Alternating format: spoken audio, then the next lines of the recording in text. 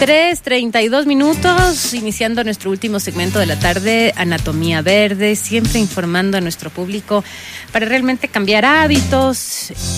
Damos datos, información, sobre todo lo que está pasando alrededor de nuestro medio ambiente. Hoy día tenemos la iniciativa idónea, rescate de alimentos. Estamos con Fer Burneo, que es parte de nuestro segmento, y con un invitado especial, Santiago Rosero. Bienvenida, Fer. Gracias, Dani. Sí, justo estaba comentando ahorita con Santiago, estoy súper feliz de que esté aquí. Hace unas 3-4 semanas estuvimos hablando con Yolanda Cacabatze, y se deben acordar quienes tuvieron el gusto de escucharla, sobre el tema del desperdicio de alimentos a nivel global. Así que hoy, como estamos trayendo un montón de gente que está haciendo iniciativas y emprendedores, quise invitarle a Santiago por esta iniciativa que personalmente, lo voy a decir, me encanta. Así que bienvenido, Santiago Rosero. Él es cocinero. Ajá. Y es periodista, y tiene una maestría de comunicación, igual que yo, así que somos ahí mismo flaxos. ¿No? Los dos tenemos ahí maestría en comunicación, especializado en periodismo narrativo, literatura de no ficción. Escribe sobre cultura y sociedad, y en los últimos años se ha enfocado en temas relacionados con comida y alimentación. Desarrolla varios proyectos de investigación y gestión en torno a estos temas, y uno de ellos es Idónea, rescate de alimentos. Gracias, Santiago, por estar con nosotros. Gracias Bienvenido. a ustedes por la invitación. ¿Qué es Idónea? Idónea es un proyecto que lo definimos porque lo creamos con una amiga que se llama Estefanía Gómez. Es un proyecto social y gastronómico. Uh-huh. Social porque tiene el componente colaborativo, solidario, de rescatar comida y compartirla, redistribuirla, uh-huh, para darle un destino digno, como decimos. Y gastronómico porque yo soy cocinero también, y también me interesa la posibilidad de demostrar cuán buena puede ser la comida que se va a ir a la basura. Exacto. Pero que se la rescata y se la transforma adecuadamente, y que es comida idónea, ¿no? En condiciones idóneas. Por eso tiene ese nombre, ¿no? Es una valoración de la comida que en algunos casos se bota, pero que está en condiciones idóneas para ser para consumida. Comer, claro. Sí. Qué chévere. Exactamente. Pasa mucho en los restaurantes, sí, que hay mucho desperdicio, ¿no? Claro, los restaurantes es una gran rama una gran fuente de desperdicio, pero también de aprovechamiento, porque ahí hablamos sobre todo de comida preparada, pero la comida fresca, ¿no? Fresca, digamos, exacto. Está en los mercados, sobre todo, y en los supermercados también. También pasa, claro, por ahí. Siempre hablamos de datos que a mí me encanta recordarle a la gente, porque creo que es importante para que vean por qué este tipo de iniciativas tienen tanta relevancia, ¿no? Entonces, hablamos hace un tiempo de que 1/3 de todos los alimentos producidos se desperdician a nivel global. Eso es 1/3. Entre el 30 y el 50% de comida que se produce a nivel global, ¿no? Si es que fuera, y a mí siempre me impresionó este dato, pero si es que fuera un país, la cantidad de comida que se desperdicia sería el tercer país con mayor cantidad de emisiones producidas para el calentamiento global. Uh-huh. Es decir, es un montón. Y hay que considerar que el valor anual de esto es de 1 billón, y son como 1.300 millones de toneladas que se desperdician a nivel global. ¡Wow! ¡Qué impresión! La mayoría viene, como acabas de decir, sí, de mercados, supermercados y de los hogares, que también, sí, es una línea muy, muy interesante que hay que tratarla. Entonces, yo creo que ahorita me encantaría un poco más hablar de cómo se trabaja el tema de rescate de alimentos. ¿Y cuál es el impacto, ¿no?, de todo lo que ustedes están trabajando? ¿Por qué tomaste esta decisión de involucrarte con el rescate, con esta temática que además es, entre todas las temáticas ambientales, es una temática de las más fuertes, pero es la que menos se está trabajando? Sí. Bueno, la pequeña historia es que yo vivía en París entre el 2010 y el 2017, y allá trabajé en un restaurante que funcionaba con este principio: comida recuperada del mercado mayorista, que está ahí a una media hora fuera de París, que es el más grande de Europa. Ajá. Y cocinábamos con eso y funcionaba súper bien. Yo leí un artículo en un periódico, me metí a la página web de este lugar, a la página de Facebook, y justo estaban buscando voluntarios para cocinar. Entonces me inscribí, fui a trabajar como voluntario, pero pronto, como bueno, yo sé cocinar, me quedé como jefe de cocina de uno de los días que funcionaba el restaurante. Y después, desde el lado periodístico, hice un par de reportajes y ahí me adentré en la temática del desperdicio alimentario, que era algo, como tú dices, desconocido. Exacto. Para mí es tan flagrante, pero es bastante desconocido. Y al conocerla me comprometí con ese tema. Para Qué mí bien. fue un remesón a nivel político, sobre Exacto. todo, ¿no?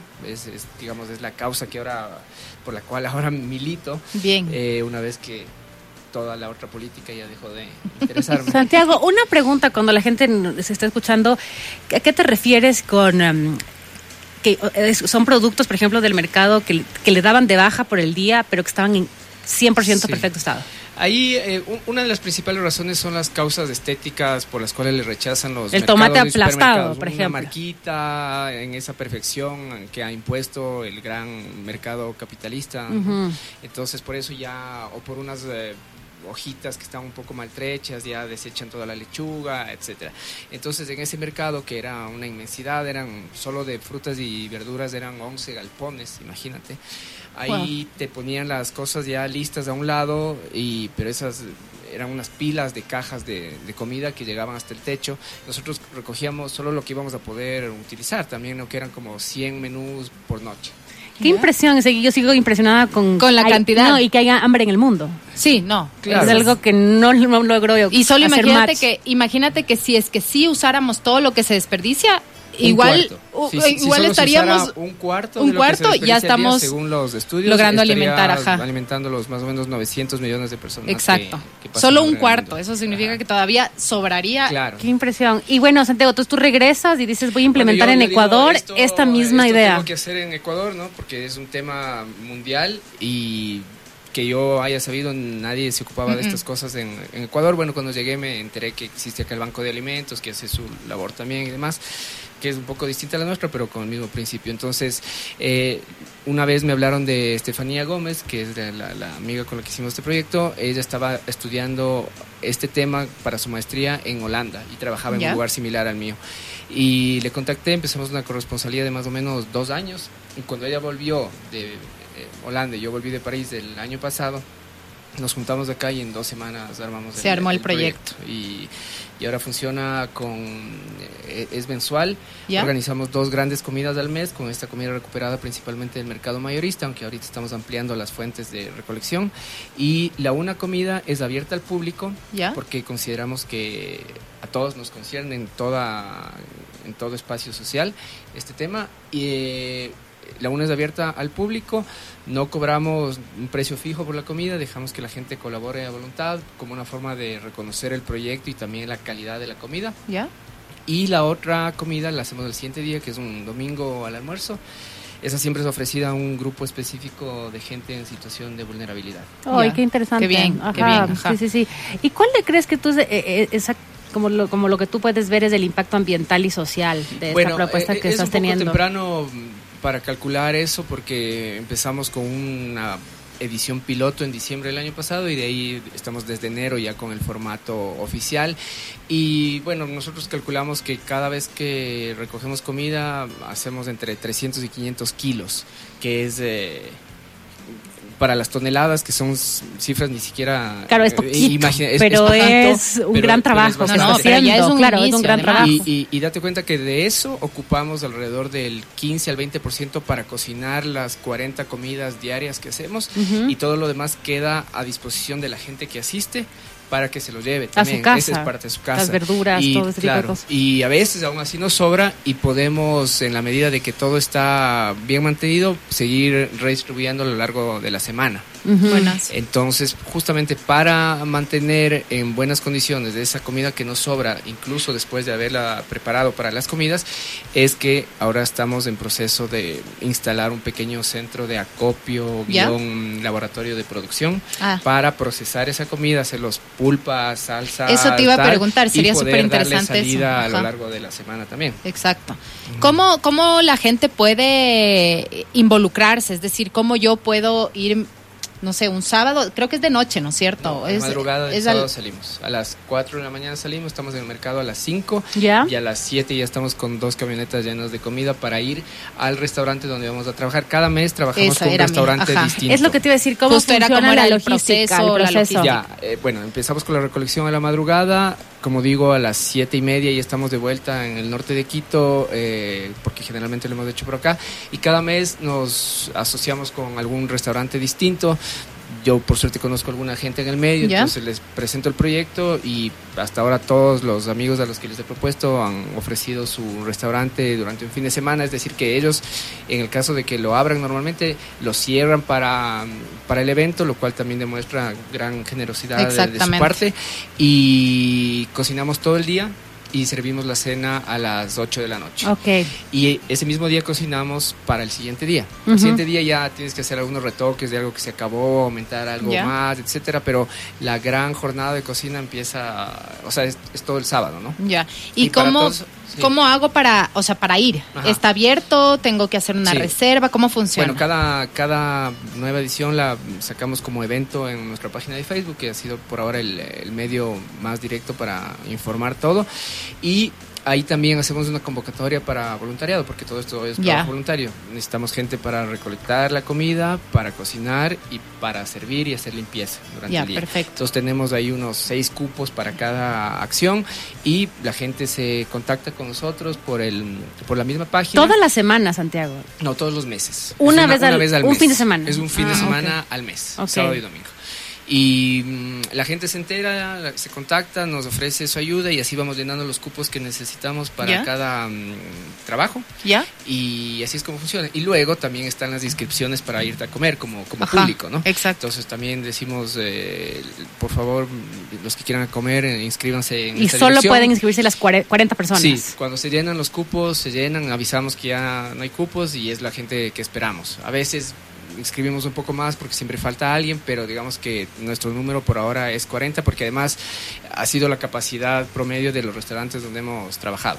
Entonces, ¿por qué crees tú que es tan complejo, por ejemplo, para los mismos restaurantes trabajar con este tipo de productos que están en perfecto estado? A la final entran a la cocina este tomate medio aplastado o el pepino, tal forma, igual se va a picar, se va a pelar, se va a poner en una ensalada.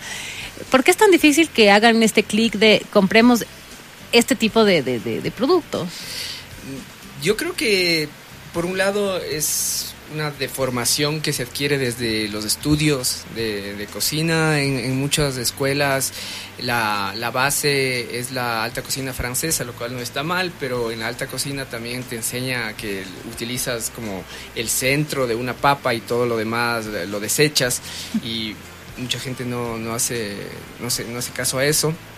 Y por otro lado, en esto se habla de la dictadura de la imagen perfecta de las verduras, de las frutas, ¿no? O sea, no se cae en cuenta de que limpiando un poco simplemente lo otro ya es válido. Es válido, claro. E incluso esa parte que aparentemente está dañada te puede servir para muchas cosas. Nosotros aprovechamos cáscaras, tallos, todo, o sea, y lo que sí ya no se puede usar porque está demasiado aplastado o lo que sea, mandamos al compost. Claro. Porque nos preocupamos de que todos los desechos orgánicos que hacemos nosotros terminen en un compost, es decir, que lo que va a la basura es casi nulo, salvo que haya por ahí plásticos, lamentablemente, que vienen en envolturas y cosas así, pero a todo le tratamos de sacar el mayor provecho. Nosotros hacemos crocantes con piel de plátano, por ejemplo, ¿no? Que siempre eso te iba a preguntar, ¿cómo es un menú? Por ejemplo, cuéntanos más o menos un ejemplo de un menú para que la gente... Yo creo que también hay que romper con este estigma de la comida que se desecha, ¿no? Uy, no sé si voy a comer. Bueno, a ver, veamos, ¿de qué se trata desde eso? El lado gastronómico, para nosotros lo más interesante es justamente el desafío que tenemos al no saber lo que vamos a lograr recuperar. Solamente cuando tenemos las cosas en la camioneta, yo empiezo a pensar qué es lo que se puede hacer con esto. Si tenemos mucho de vainitas, sé que hay que darle más uso a eso. La otra vez teníamos un montón de vainitas, hicimos una especie de paella de vainitas, o sea, es como que si cocinabas una paella, que es el arroz, pero cocinabas vainitas en una paellera y salió muy bien, ¿no? Qué rico. Entonces, todo depende de lo que tengamos. De lo que tienes adelante, que también desafío, es un reto como cocinero, ¿no? Claro. Sí. O sea, a mí me parece increíble. El desafío es lograr la mejor comida con lo que tengas disponible. ¿Alguna vez has pensado tener tu propio lugar? Quizás que de lunes a domingo se sirva ese tipo yo también de comida. digo que me parecería tan chévere un restaurante así, ¿no? Sí se ha cruzado esa idea, pero bueno, yo tengo mi otra vida, digamos, yo soy periodista y me dedico bastante a eso. Ahora he podido juntar las dos los cosas. dos oficios y por ahora funciona, pero yo sé que si esto toma otra envergadura, como parece que está empezando a tomar, voy a tener que dedicarle más tiempo a eso y ahí no sé qué va a pasar. Pero por Le ahora, pusimos un reto ahorita. Por ahora esto es lo que podemos manejar y lo estamos haciendo bastante bien, claro. Entonces, me parece súper interesante. Por ejemplo, el mes anterior, ¿cuál fue el menú? Eso justo. Sí. Ya, las dos estamos interesadas en... Es que nos gusta comer. Están invitadas a la Seguro. próxima comida. El mes anterior trabajamos en el restaurante Marcando el Camino, que está en Atamayo y Ventimilla, cuyo chef y dueño es un amigo que se llama Santiago Cueva, que es un gran cocinero y chocolatero además. Y con él hicimos esta paella, por ejemplo. Ahí hicimos un menú de 5 pasos. Empezamos haciendo de 3, o sea, entrada, plato y postre, pero después ya nos emocionamos tanto, tenemos tanta comida, hay tantas manos para cocinar, tantas manos voluntariosas y con conocimiento que es posible, ya no te esfuerzas un poquito más y sacas como un menú más compuesto de 5 platos. Ahora alcanzamos a hacer un soufflé de choclo, teníamos un montón de choclo, hicimos una especie de pastel de choclo bien bonito. Ahí usamos hasta el pelo del choclo, por ejemplo, que le fríes y se te hace crocante y le sirve y toma un color dorado hermoso además. Servido en las hojas del choclo, entonces como que utilizamos todo absolutamente. Hicimos esta paella de vainita, que tenía brócoli y alguna cosa más. Hicimos un pudín de durazno para el postre. Hicimos una sopa de zanahoria con jengibre. Uy, qué rico.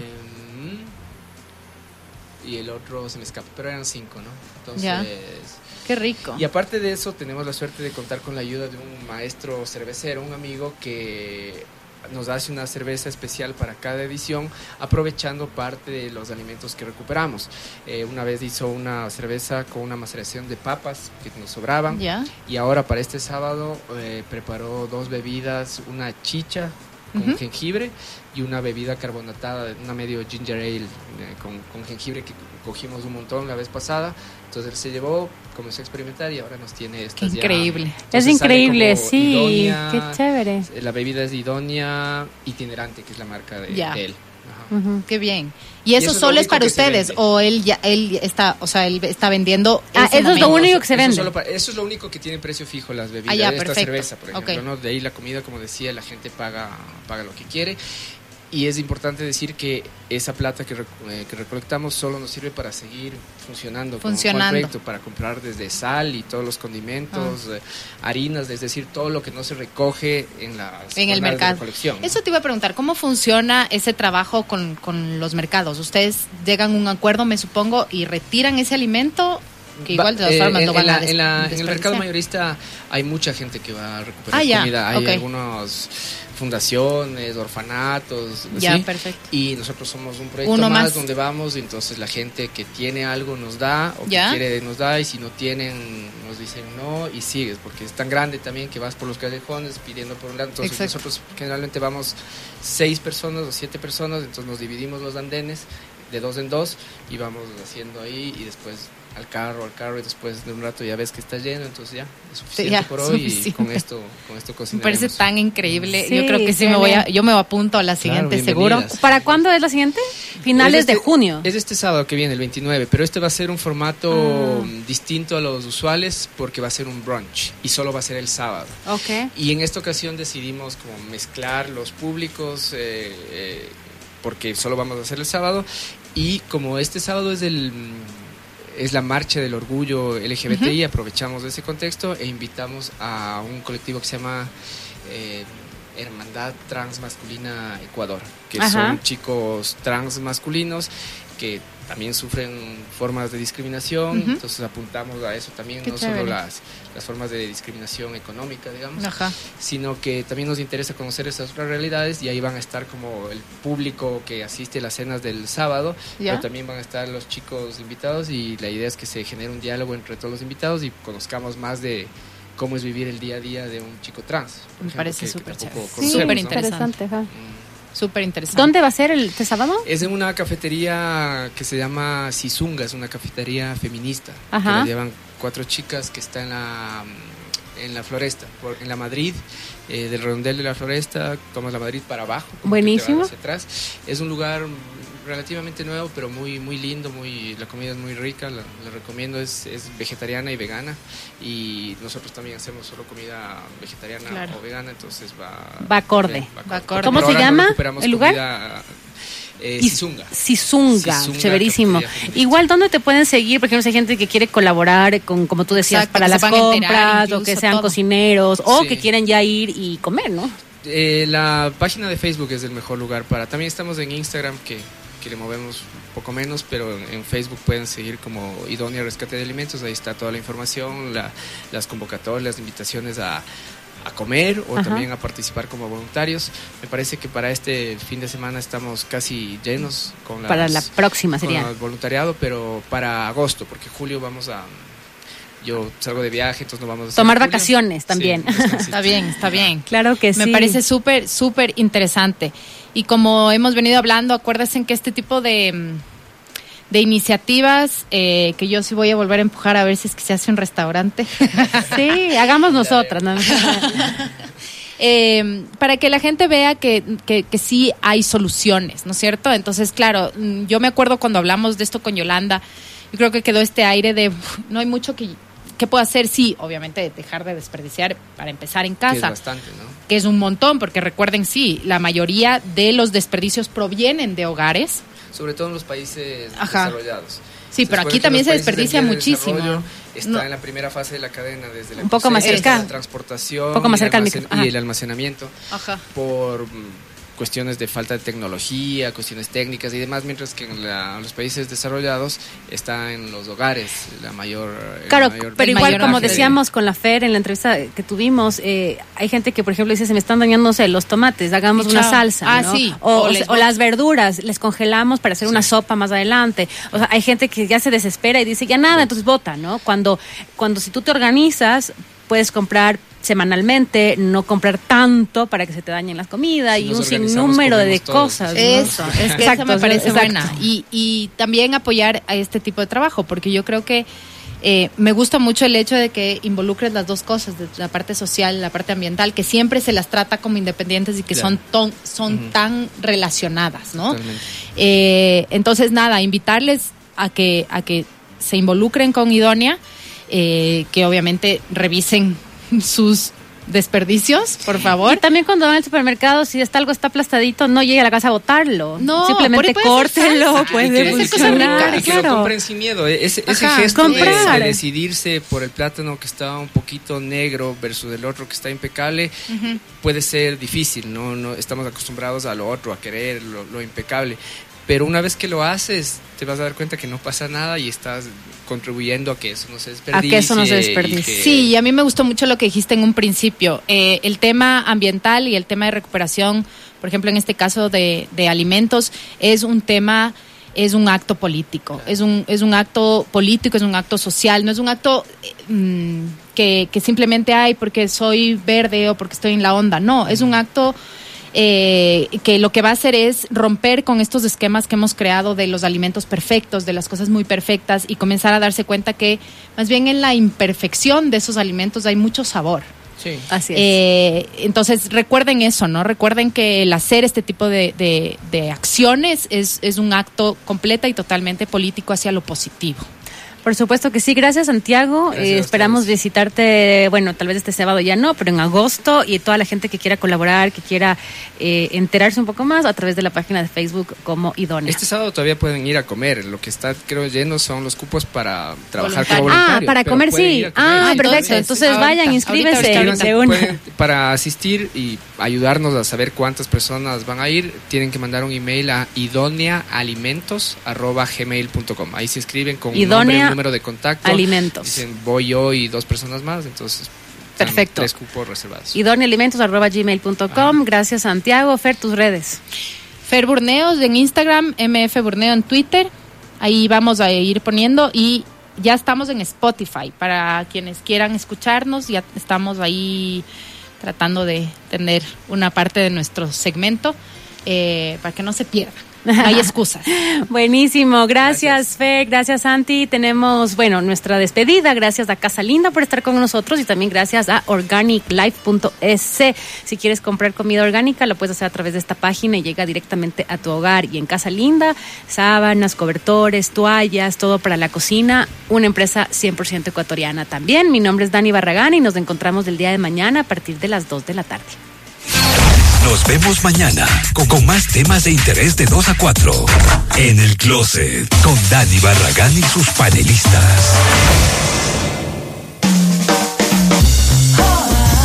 Hot 106 Radio Fuego.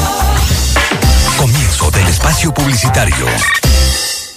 Con prepago chévere puedes disfrutarte todo un mes para estar conectado, porque tu paquete de $5 ahora rinde 30 días. Tienes 1 giga para navegar y publicar en